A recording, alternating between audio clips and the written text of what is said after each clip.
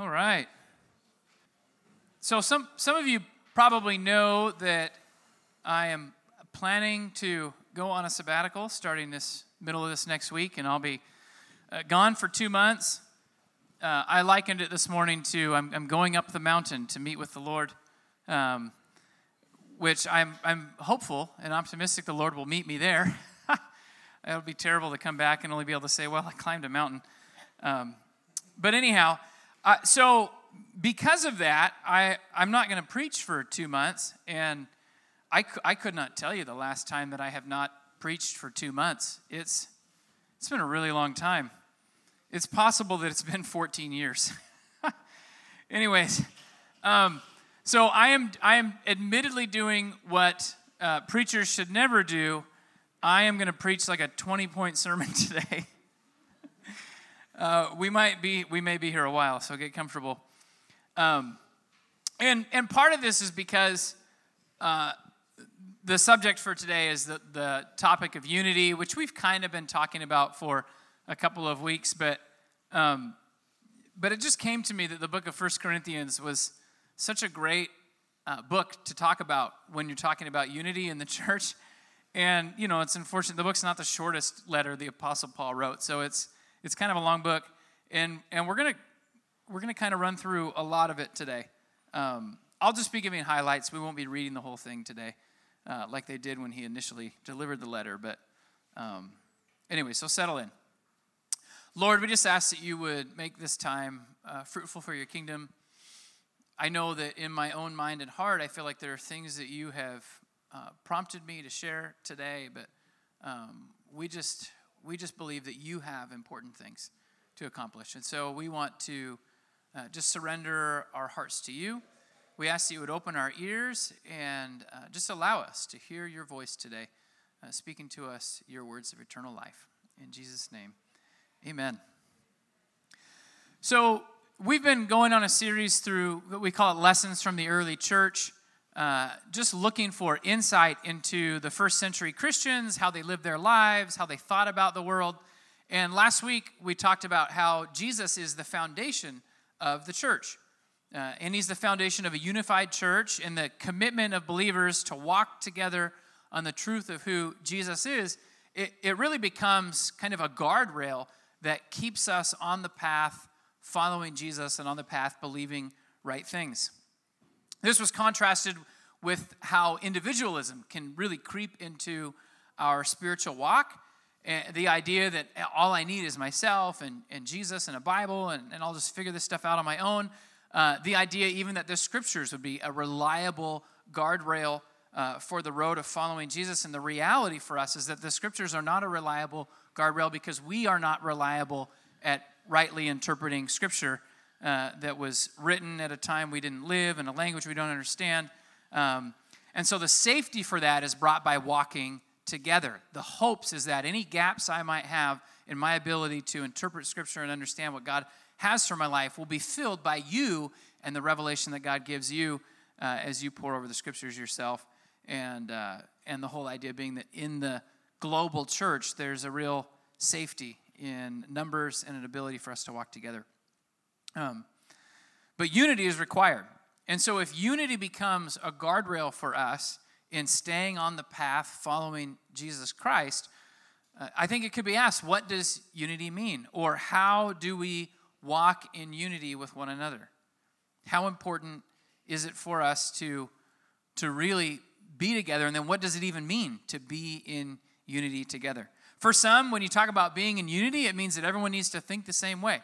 They're talking about the idea that, everyone at this church thinks this way about the Bible, and everyone at that church thinks that way, and we might be uncomfortable being around people who don't agree with us on everything. We might feel like we're not unified unless we're agreeing on everything.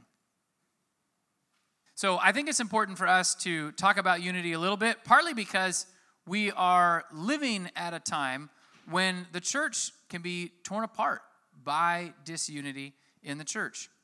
Remember when we talked about, we did a series on the book of Judges leading up to this summer, and one of the things that we found in the book of Judges was that more often than not, the greatest enemy of Israel was Israel.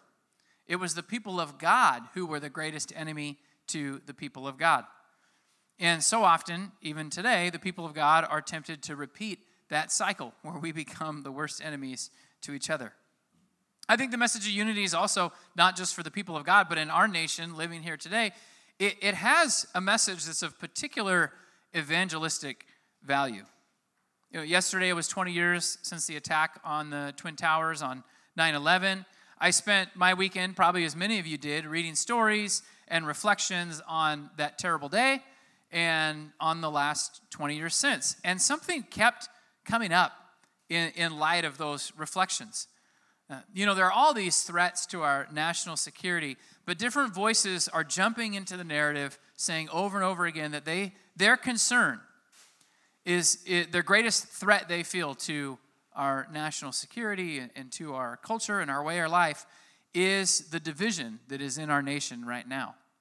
There's a concern that we, the people, might choose a dark path of division and ultimately bloody and civil war if something doesn't change, if we cannot find ourselves united as a nation again. So where can we turn for change? Well, how about the Scriptures? Paul's first letter to the Corinthians was all about addressing division in that church. And it has a lot of really helpful doctrine on how we can walk in unity, the nuts and bolts of how a church should walk together, things to watch out for, things to be careful of, things to tread lightly on, things to hold fast to. After Paul gets past his greetings in 1 Corinthians chapter 1, he says to them in verse 10, he says, "I'm appealing to you, brothers and sisters, in the name of our Lord Jesus Christ, that all of you agree with one another in what you say, and that there's no division among you, but that you're perfectly united in mind and in thought." And in many ways, this is the appeal of Paul's letter. This is why he's writing it. Word has come to him that there's great division in this church. In many ways, the rest of the contents of this letter reads like, this is how to obey this appeal to be unified, to not be broken up by the disagreements and things that are going on. In chapter 2, Paul writes about leaning on the power of God's Spirit. And he talks about that because there's this idea that when we are relying on our own talents or our own devices, we tend to then elevate ourselves over other people depending on our own talents or abilities.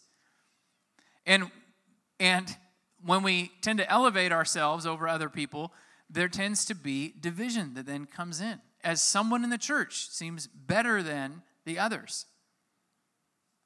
Chapter 2, he's saying you've got to lean on the power of God's Spirit, because God's Spirit is accessible to everyone. And God's Spirit is just in that he is poured out equally on all flesh. There's a unifying principle in that. Chapter 3 talks about Jesus being the foundation, and we together are the temple of God. This was a passage we talked about last week.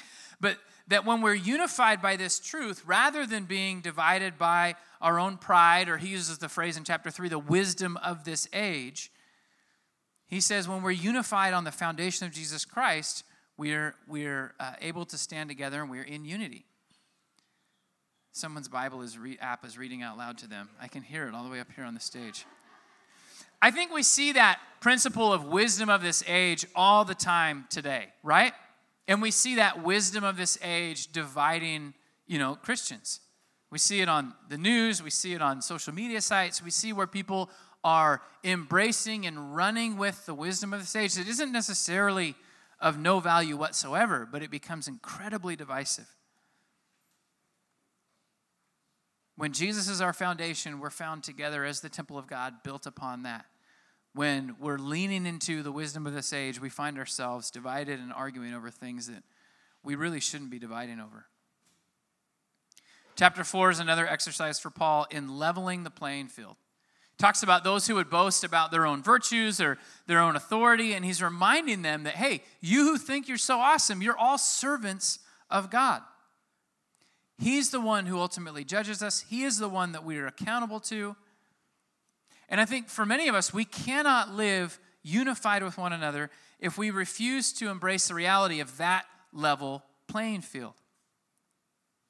if you're looking around the body of Christ and you're thinking these people are above me or these people are below me, you will really struggle to be unified with those people.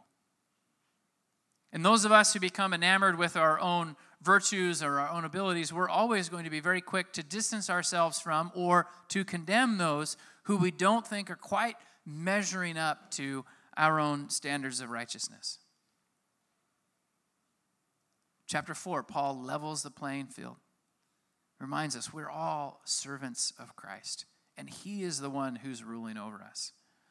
Let the master deal with his servants who aren't towing the line that the master wants them to tow. You mind yourself. Chapter 5 and 6, he talks about rooting sin out of your midst, especially sexual sin. And then he leans into this idea. He says, don't sue one another. He's heard a report that the people in Corinth are taking each other to court.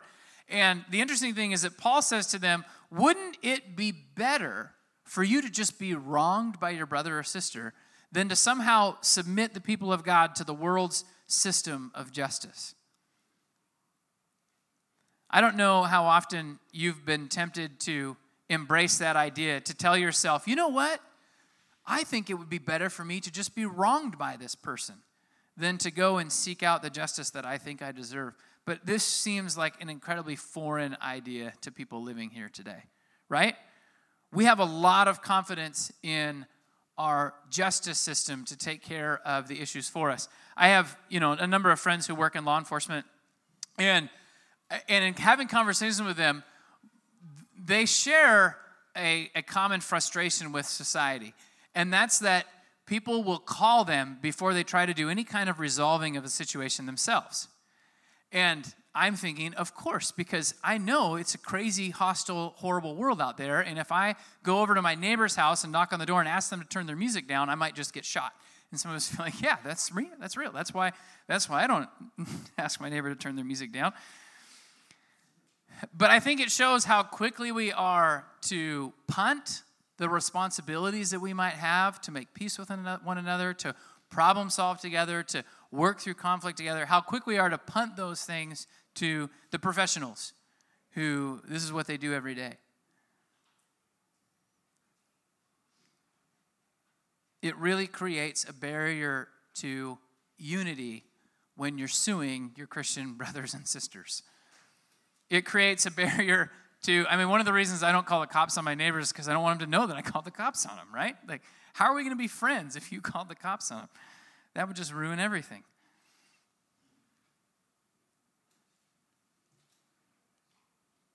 I think it's helpful if we all embrace our role as servants of God, and we trust the master to take care of us. We trust God to care for us. I think it's easier for us to endure hardship or endure what we feel like is injustice at the hands of others if we really trust the God that we're supposed to be walking with. And I think in some ways the fact that we don't turn to him or we don't look to him or we aren't willing to endure injustice without getting the court system involved, I think it betrays in many ways what our relationship with God is like. We're not really walking with him if we are leaning and trusting in these other structures, these other things to deliver us. We're not confident in his ability to really care for us because we've never walked closely enough with him to experience his care and see it as coming from him. Chapter 7 is an interesting chapter. Paul writes to them and he says, I don't think that changing your marital status is going to bring you satisfaction or is going to bring you closer to God. Essentially, it's a chapter about being faithful where you are, being content where you are, and being faithful to God through that. Now, I don't think that everyone in the room is probably thinking that a change of marital status is exactly what's going to fix their problems in life. But I think that our society is really wrestling with a discontented spirit. It's very, very easy for us, and studies have shown, especially if you spend any kind of amount of time on social media whatsoever, it's very, very easy for us to look at our lives and be incredibly discontented by it. To see that, well, everyone else is having such a great time, or everyone else's life seems perfect, and my life is trash. And I think that in many ways, the principle of chapter 7 is to learn to be content where you're at and to be faithful to God through it. And I think without contentment, and one thing that breeds that discontentment is the whole of how we see others. And there's jealousy, there's envy, they seem to be doing so much better. Or you can imagine in the whole, I'm going to toss off a marriage and try something else. Like that kind of stuff really creates relational disunity. It really creates conflict. And a lack of faithfulness creates conflict as well. I mean, it is frustrating to be on a team with someone who is always dropping the ball, or someone who's always wishing to play on a different team. And so you can see that contentment, that faithfulness, when we walk together in that, it becomes a key ingredient in our unity. Chapters 8 and 9, Paul talks about rights and freedoms. He assures them, in Christ, you're free. You have the right to eat what you want. He talks about his rights as an apostle. I could be demanding these things. He says, don't let anyone look down on you for what you're eating. As an apostle, I could be demanding support. I could be demanding this or that. And yet, he talks about all of that. You're justified to all of that. But then he says, yet when the kingdom is advanced because I'm laying down my rights, or when the kingdom can be advanced because you're laying down your rights, he lays it out there like this should be a no-brainer. Just lay down your rights. And of course, for us, living here today, laying down our rights, that is not what we do. That is not a popular message. We like the first part of what Paul was saying about all the rights that we have. Yeah, I'm not going to let anyone look down on me for what I eat. I'm free in Jesus. Don't you dare tell me I have to wear that to church. Yet Paul says, I'll read it. 1 Corinthians chapter 9:19. He says, I am free and I belong to no one. And yet I've made myself a slave to everyone to win as many as possible. To the Jews, I became like a Jew to win the Jews. To those under the law, I became like one under the law, though I myself am not under the law, so as to win those who are under the law. And to those not having the law, I became like one not having the law, though I'm not free from God's law, but I'm under Christ's law. He says, so as to win those who are not having the law. To the weak, I became weak. To win the weak, I become all things to all people, so that by all possible means I might save some. He said, I do this for the sake of the gospel, that I might share in its blessings. Paul was willing to meet people where they were at. And he was willing to lay down whatever rights or freedoms he might have. If it came to all the obligations of the law, he knew as a follower of Jesus, he's free from all of that. And yet when he's ministering to those who are, burdened with the law, the Jews, he just jumped in there with them and he followed and towed the line and did everything. When he's ministering to those who are without the law, he didn't allow the convictions that he had from his Jewish heritage and the sort of the Jewish roots of the Christian faith. He didn't allow those things to become barriers to people coming to Jesus. But he met them where they're at and he jumped into their world. He talks about, to the weak, I became weak.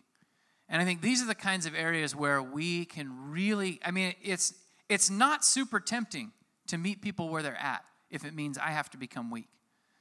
It's not super tempting to meet people where they're at if it means that I have to somehow take onto myself something that would diminish my, my self-perception, or diminish what I would feel like, my influence, or would make me look less than. These are areas where it's challenging to meet people where they're at. And yet Paul says, I'm doing all these things for the sake of the gospel. I think sometimes we forget what our lives are supposed to be all about. It's supposed to be about sharing God's kingdom with the world around us, sharing the good news. And Paul understands that if I choose my rights over the reconciliation of the lost, that is working counter to what God is trying to do here in the world. That is going to bring disunity, right? We have a God who's trying to bring things into unity under Christ, and when I'm holding fast to my rights and trampling on others, it really stifles my ability to live as an ambassador of that kingdom. Chapter 10, Paul talks about lessons from Israel's history. He talks about the ancient history stories that have been preserved for people to know how to live today. And when Paul brings up the lessons from Israel's history, it's interesting. He doesn't bring up the watch out for the Philistines or the Amalekites kind of lessons. He brings the lesson saying, don't be like Israel. There was this time when they worshiped idols. Don't be like Israel when they worshiped idols. There was this time when they were grumbling. Don't be like Israel. It's a reminder, right? Who's the greatest enemy of Israel? It's Israel. Who is your greatest enemy? What's the biggest threat to your being who God has created you to be? It is not the other side of the political aisle. It is not the other denomination across the street. It is us. Israel led themselves into idolatry. Israel grumbled against the leaders God had given him, against what God told them to do. Paul's saying you've got to keep a watch over yourselves, over your own souls. The divisive spirit that causes us is the greatest threat to us. It doesn't come from outside. It comes out of the abundance of sinfulness that resides in our own hearts, the wickedness that flows out of us. And I mean, the prayer has to be, right? Lord, show me my blind spots, because I don't know. I don't know where I'm broken. Chapter 11 is the head covering passage. In this part of Scripture, I think we will do really well to read it as Paul's instructions to people who were living. They're living in such a counterculture movement, like the church.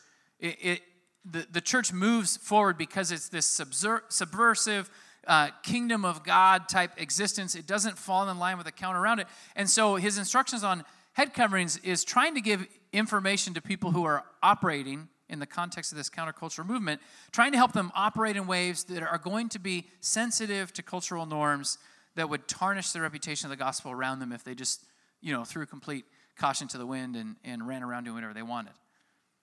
And so it's about things being in order, and it's about the church being able to still meet a society where it's at, even if it is a counterculture movement. In Corinth, it was head coverings for women in worship. Today, it could be an argument for women not wearing head coverings in worship. You imagine if we insisted that women come into church with doilies on their heads, because that's what Paul commanded, and some modern Christians do insist this. You could imagine that would become an incredible barrier for the lost of Cowlitz County to ever come inside.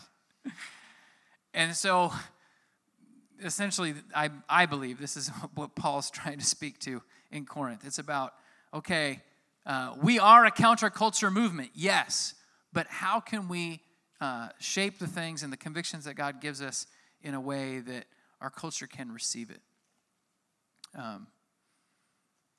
The second half of chapter 11, Paul rebukes Corinth for the manifestation of their divisions that happens in the way that they celebrate the Lord's Supper. And so they're supposed to be coming together every week to celebrate the Lord's Supper, the sacrifice, the bread and the cup. And rather than it being something where the church comes together and they're unified under the singular sacrifice of Jesus, it becomes a place where everyone is seeking out for their own interests. Greedy people are coming and gobbling up all the bread before anyone else has a chance to eat, or drinking all the wine and getting drunk before anyone has a chance to drink the wine. And Paul rebukes them for that. He says that's not how things are supposed to work.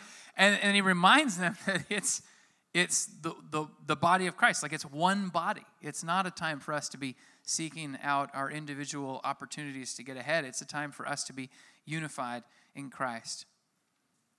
Verse 12, he lays out the unity that should exist in a body of Christ where the Spirit works differently in every believer. And he uses the analogy of a human body, where he's talking about the Spirit working, and he's talking about the Spirit working in the church and acknowledging that, hey, God works differently in every person.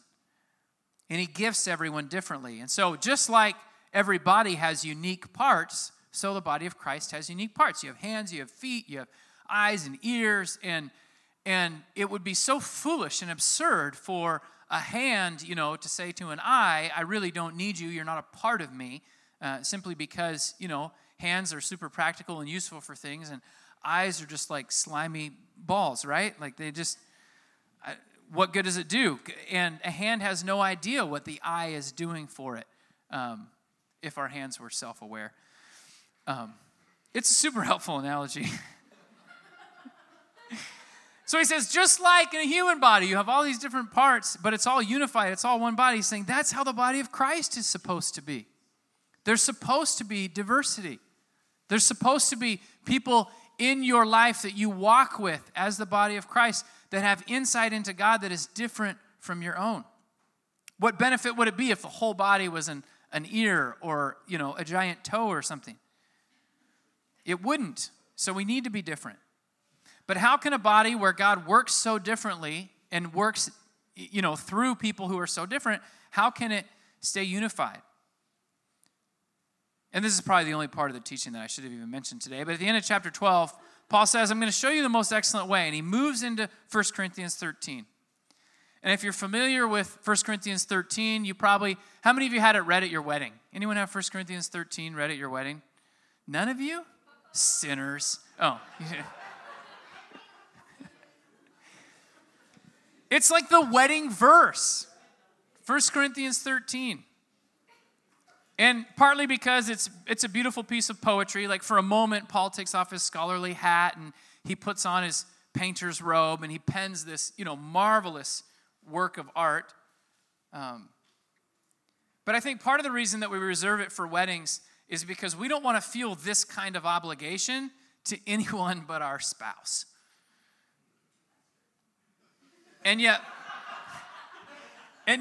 Paul writes it to a church that is struggling with disunity, and he writes it to say, this is how a diverse church walks together.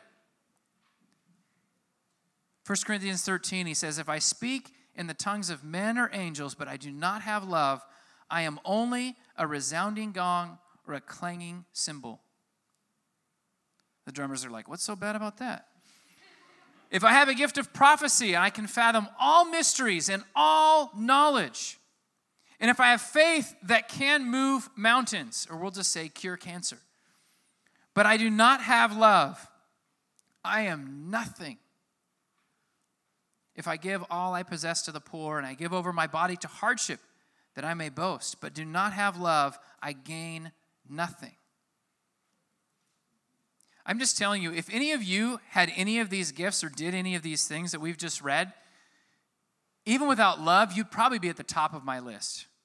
I mean, I would just be like, they're incredible. You have no idea. But God looks at things differently than we do. He says, love is patient and love is kind. It does not envy. It does not boast, and it is not proud. It does not dishonor others, and it's not self-seeking. It's not easily angered, and it keeps no record of wrongs. Love does not delight in evil, but it rejoices with the truth. And it always protects, always trusts, always hopes, and always perseveres. And love never fails. But where there are prophecies, they will cease. Where there are tongues, they will be stilled. And where there is knowledge, it will pass away. For we know in part, and we prophesy in part. But when completeness comes, what is in part will disappear. When I was a child, I talked like a child, I thought like a child, and I reasoned like a child. But when I became a man, I put the ways of childhood behind me. For now we see only a reflection as in a mirror, but then we'll see face to face. And now I know in part, and then I shall know fully, even as I am fully known. These three remain: faith, hope, and love. But the greatest of these is love. Love is the more excellent way. Love is what we are called to live in these divisive times. Jesus said, this is my commandment, that you would love one another. And that's what the New Testament authors are referring to when they talk about the law of Christ. They're talking about Jesus' commandment to his disciples. You would love one another. Paul said to the Romans, the church in Rome, let no debt remain outstanding except the continuing debt to love one another. For whoever loves others has fulfilled the law.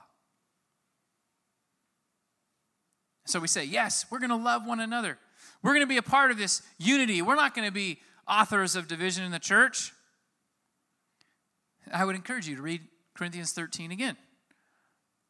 Are you really going to love people? Is that your brand of love, or have you adopted some disingenuous fake? I was at a prayer meeting this week, and I meet on Thursdays to pray with other pastors in the city and have for years. And we're praying for unity because we live in a divided world. And the prayers are going okay. It's pretty good. And then someone prayed God's strength and blessing to encourage education workers and healthcare workers who are grappling with a difficult and demanding workload in this season. The next prayer that was prayed was an 8-minute monologue about not joining the accuser of the brethren, and then praying for, yes, those who got the shot and are still working, but then also praying for those who refused the mark of the beast and lost their jobs. This is not a prayer for unity. It's sort of like saying, I love you, and then not living out Corinthians 13. Like, you can't say I'm praying for unity and then say one group has taken the mark of the beast and the other one hasn't. Like, that's not how this works. And so I left. Sorry, guys. I just quietly left. And I've left twice in the last month. I just couldn't take it. So you say you'll love each other, but will you really?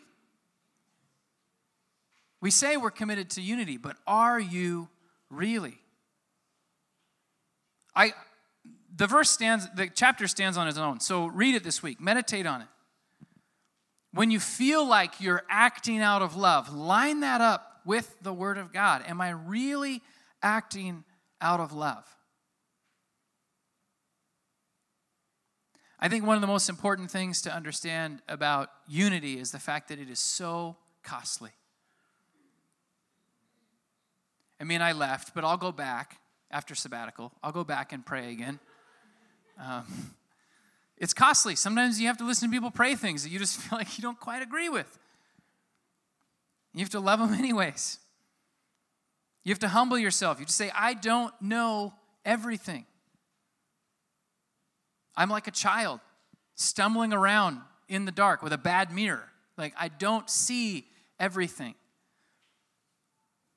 But I believe that God is doing something in humanity that can be discerned, that it is of value, and that we will get there together. I think this is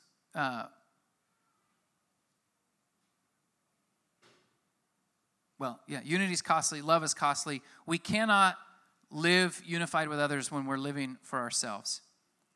This is part of the reason why I think Paul is charging the church to strive for unity, because if we are divided, we are not accomplishing the kingdom of God.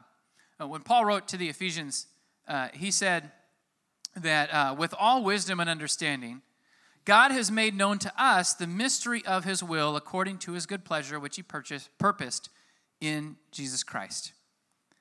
And then he says his will is to put into effect, or his will be put into effect at the times,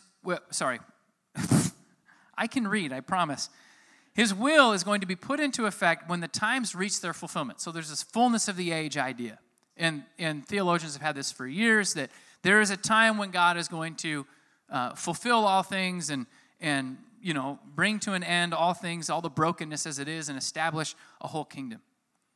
He says God is going to do that when the times reach their fulfillment, and his will is to bring unity to all things in heaven and on earth under Christ. What is it that God is accomplishing through Christ? He is bringing back into unity with himself all things in heaven and on earth under Christ. And so when we walk in a divisive spirit, we cannot be a part of building that kingdom. We cannot be a part of the momentum that we believe God has, breathed into creation and is sustaining through creation, the momentum that is moving all things into unity under Christ. So while we might live in divisive times, and while we might have a diversity of opinions or convictions on different things, and while it might be as difficult a season as any to strive for unity, that doesn't change the gospel. That doesn't change the commands of Scripture to us. We're not let off the hook just because it's a hard time to do it. The law of Christ does not change. And so we need to be people who live our lives on the foundation of Christ's perfect life and who follow his example of selfless, self-sacrificing love. The kind of love that costs us as we love one another and as we proclaim his kingdom with our lives. I'm going to pray. Lord, we thank you that you are doing it. You're accomplishing it. In fact, we believe that in so many ways the end is already written. You are bringing all things in heaven and to earth, in heaven and on earth, into unity under Jesus Christ. And so today we ask that you would just continue that work, beginning in our own hearts, that we would be found in that place, under Christ, submitted to his lordship, submitted to the way he leads, ready to lay our lives down for those around us, ready to lay our lives down for the advance of your kingdom. And if we're not called to lay down our lives, we ask that you would give us the grace to lay down our rights, something that we're not good at. Today we just look to you, we look to your Holy Spirit to help us be the people you've called us to be, to continue to weave our hearts together in unity with one another, where there are people here who feel disconnected, who feel isolated. We ask that your Spirit would do a work of drawing them in, of making connections, of giving them meaningful relationships. We ask that you would surround us with people who are not just like us, who don't think all the same things, who don't have all the same opinions, but you would surround us with people who will challenge us, who will sharpen us like iron sharpens iron, people who will grate across our sensibilities and our convictions and make us sharper.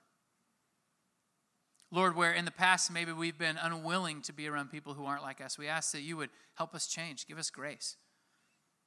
Give us hearts that would love others the way that you love them, that would see them the way that you see them, that would be willing to pay the ultimate price to see them reconciled. We thank you because you are faithful, and we just praise you. In Jesus' name, amen.